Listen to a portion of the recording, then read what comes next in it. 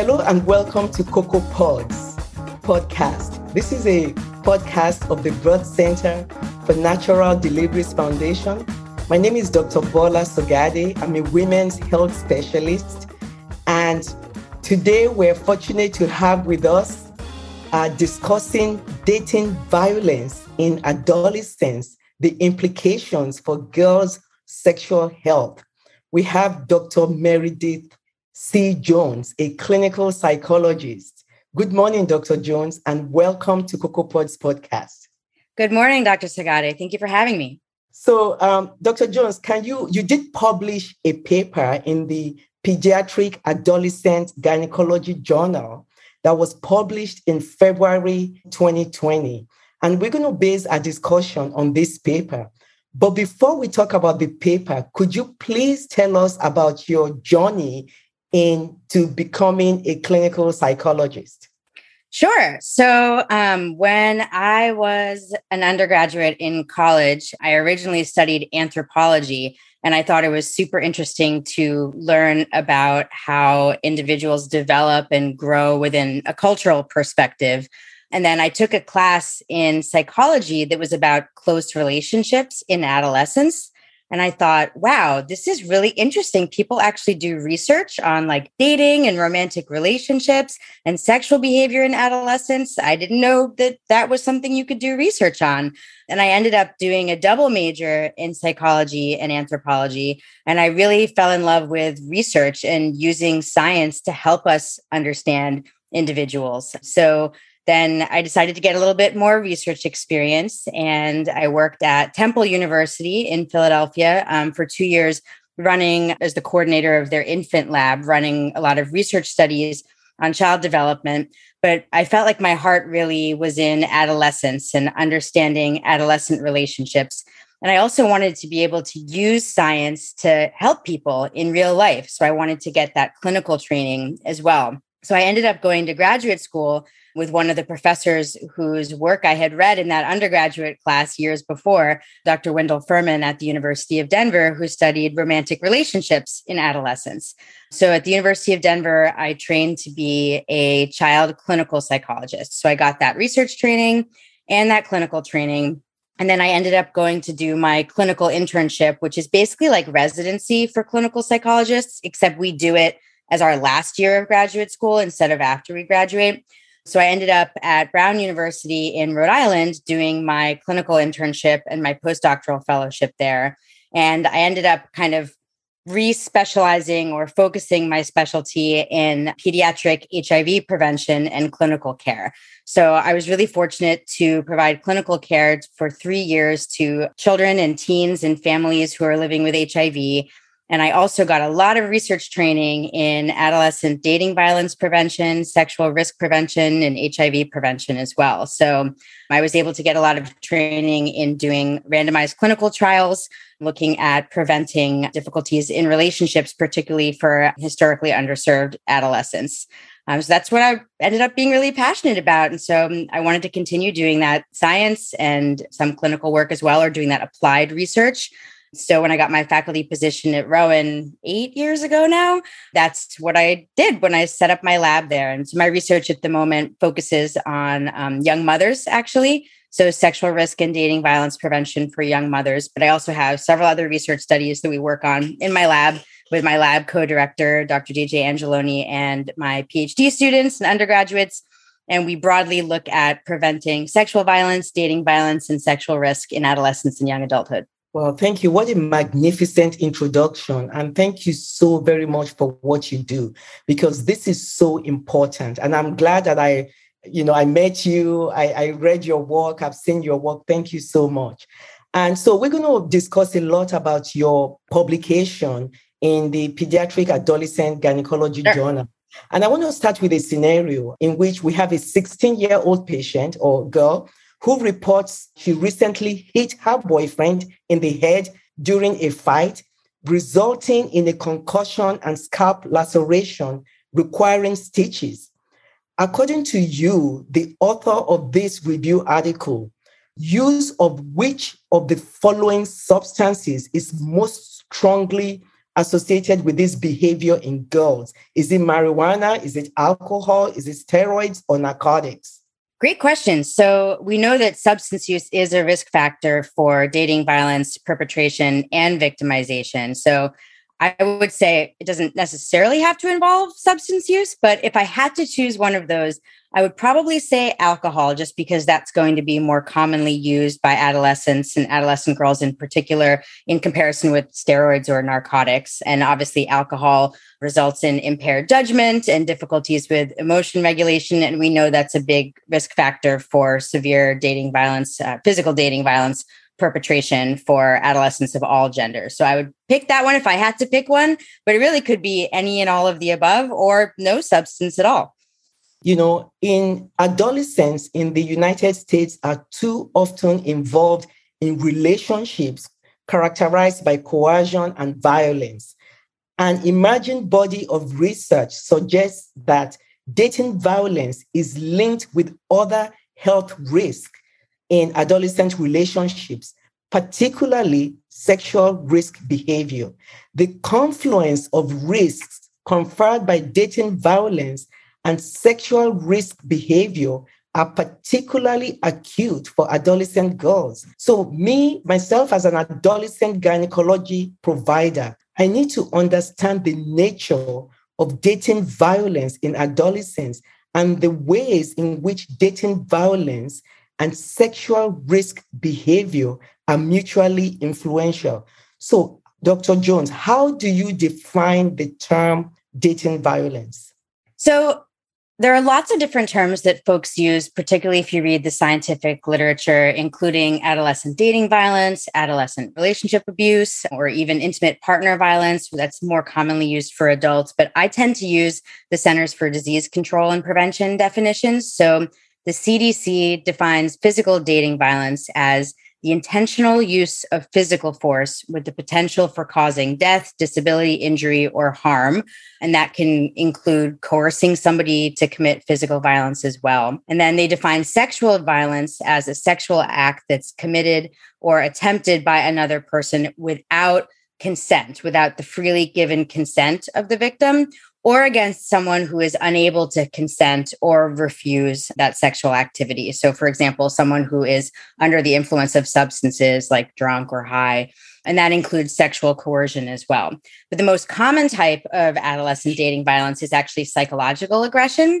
So the CDC defines that as the use of verbal and nonverbal communication with the intent to either harm another person mentally or emotionally, or exert control over the other person. So either trying to directly harm them or control them in some manner.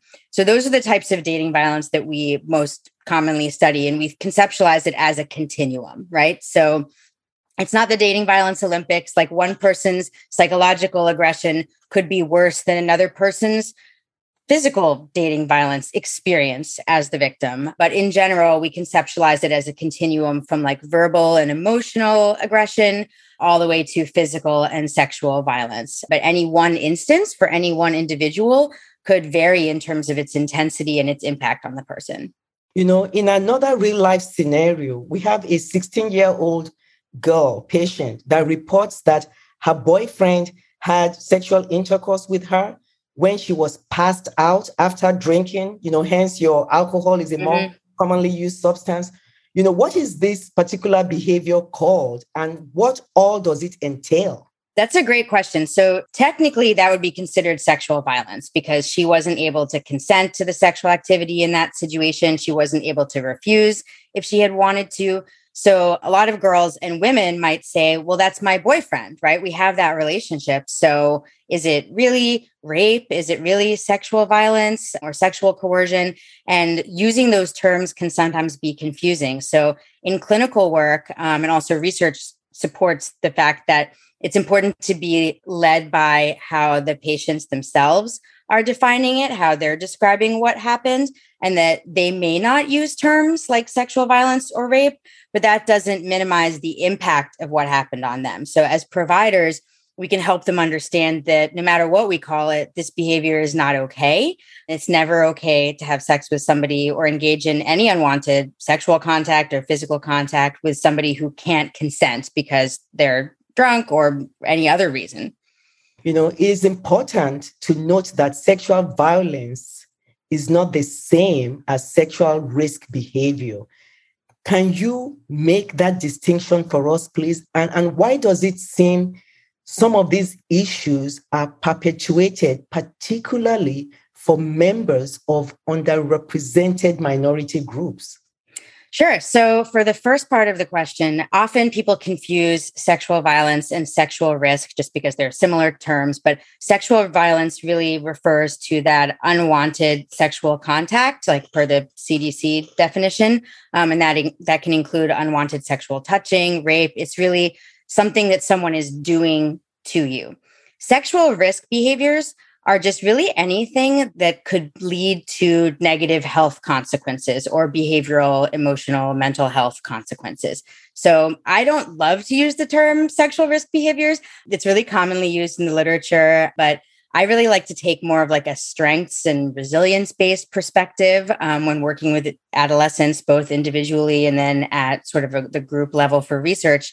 But that being said, sexual risk behaviors can include not using condoms or not using them consistently, not using any other form of contraception. It could be having multiple sexual partners, could be using substances in the context of sexual activity. It's really anything that could increase your risk of unwanted health consequences. So sexually transmitted infections, including HIV, unintended pregnancy. It's sort of any behavior that could increase your risk of health consequences. So it really depends on the context as well. So historically, some researchers would measure any kind of sexual behavior as a sexual risk behavior. But an adolescent who's in a monogamous relationship and they're consistently using contraception and condoms, like that's not necessarily risky in and of itself. If that were an adult, if they were married, like people wouldn't generally consider that sexual risk behavior. So I think it's really important to have like a healthy developmental perspective on sexual behavior in adolescence as well.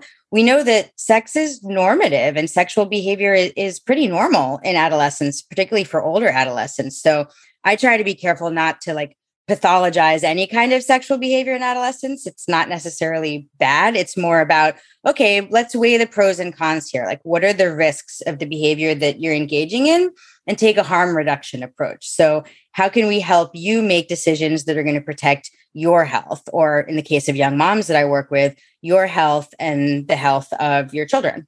So another real life scenario here, because I'm actively in gynecologic practice, there is a 17-year-old patient that asks me, her OBGYN, to cut her intrauterine device threads, that is her IUD threads, to cut it short so that her boyfriend cannot feel them because he doesn't allow her to use contraception, some form of birth control. Mm-hmm.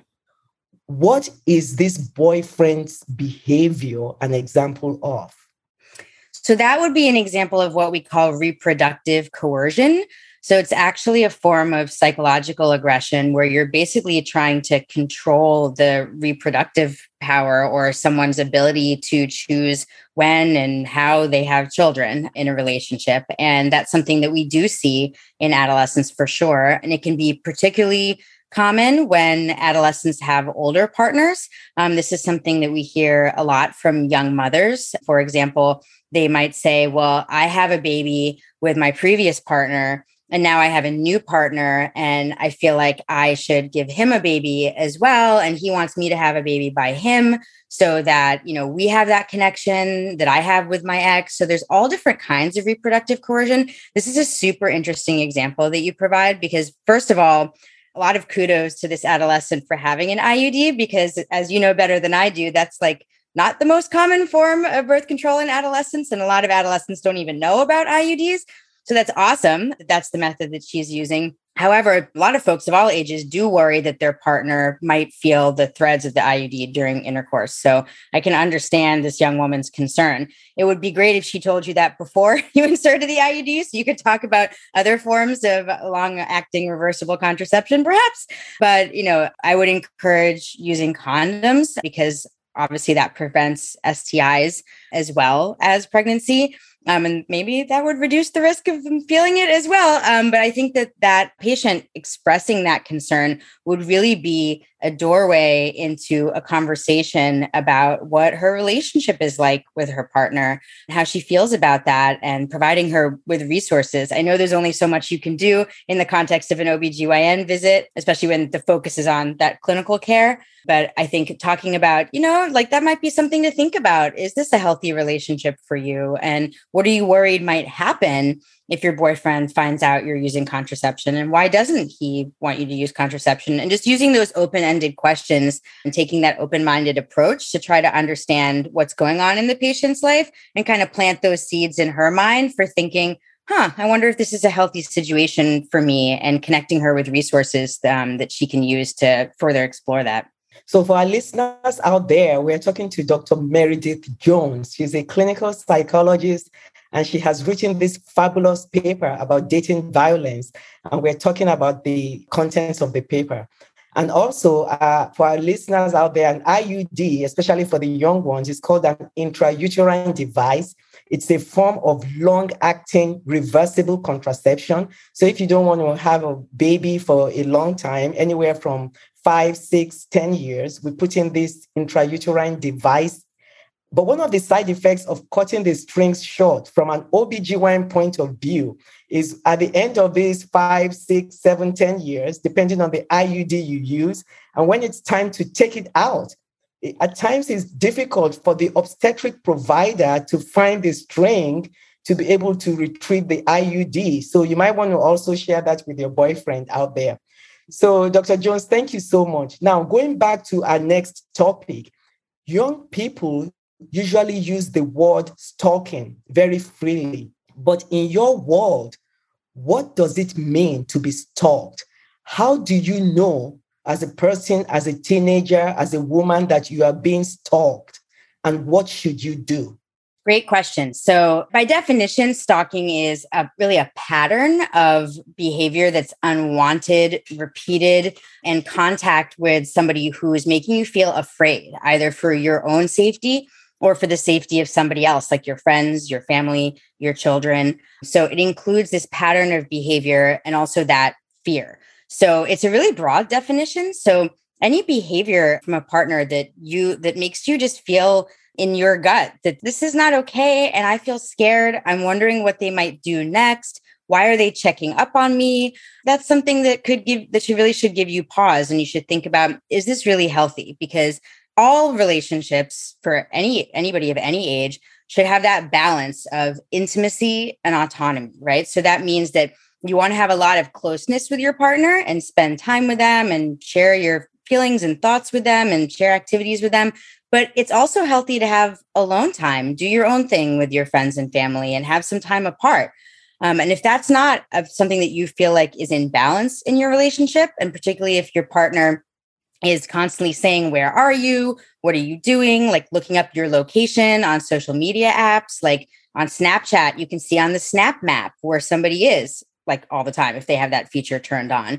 And if your partner is showing up places where you are unexpectedly, or asking who you're with all the time, things like that, then that's a bit of a red flag in terms of stalking behavior. So it doesn't really matter if you use that term or not. Some people think that's kind of a scary term that you might see on like CSI or like 48 Hours Mysteries, right? And so they'd say, oh, my partner would never do that. But just think about, like, is this relationship healthy in terms of the amount of time that we spend together and spend apart? And are we comfortable with the other person spending time apart from us in this relationship? So once you know that you feel that you are being stalked, what should you do? Especially as you really love this person, you enjoy being with them, but you don't like this aspect of the relationship. What should you do?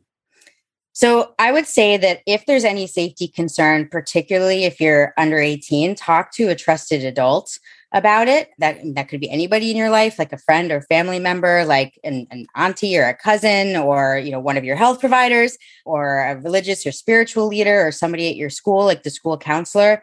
And they can give you some perspective on, whether that's, something that's healthy in a relationship, and give you some resources.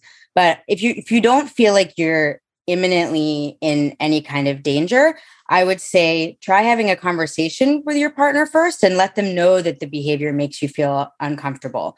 So a lot of us have different definitions of what is healthy in a relationship and how much contact we want to have with partners. Always remember, I was leading a group on healthy relationships at a school once, and I asked like the 10th graders, so what do you think is like a good amount of times to text your partner every day or like DM them or message them? How often would you want to be messaging your partner that you're dating during the day? And their answers ranged from once, just check in, say hey, or say goodnight, to somebody else said like, oh, my girlfriend and I, we text each other at least 500 times a day, right? So everybody has their own definition. So that's important to set that boundary and that expectation with your partner from the beginning of your relationship, if possible. But especially if it comes up as an issue, and say, hey, I really care about you and I am like super into this relationship, but it's making me feel a little bit uncomfortable when you show up somewhere just because you saw it on my Snap map and I didn't tell you I was there, right? And try to have that conversation if you feel, again, that you're not in any kind of imminent danger. If you're in any kind of imminent danger, definitely reach out and get support. I always hesitate to say call the police, but that obviously is another resource that you can pursue as well.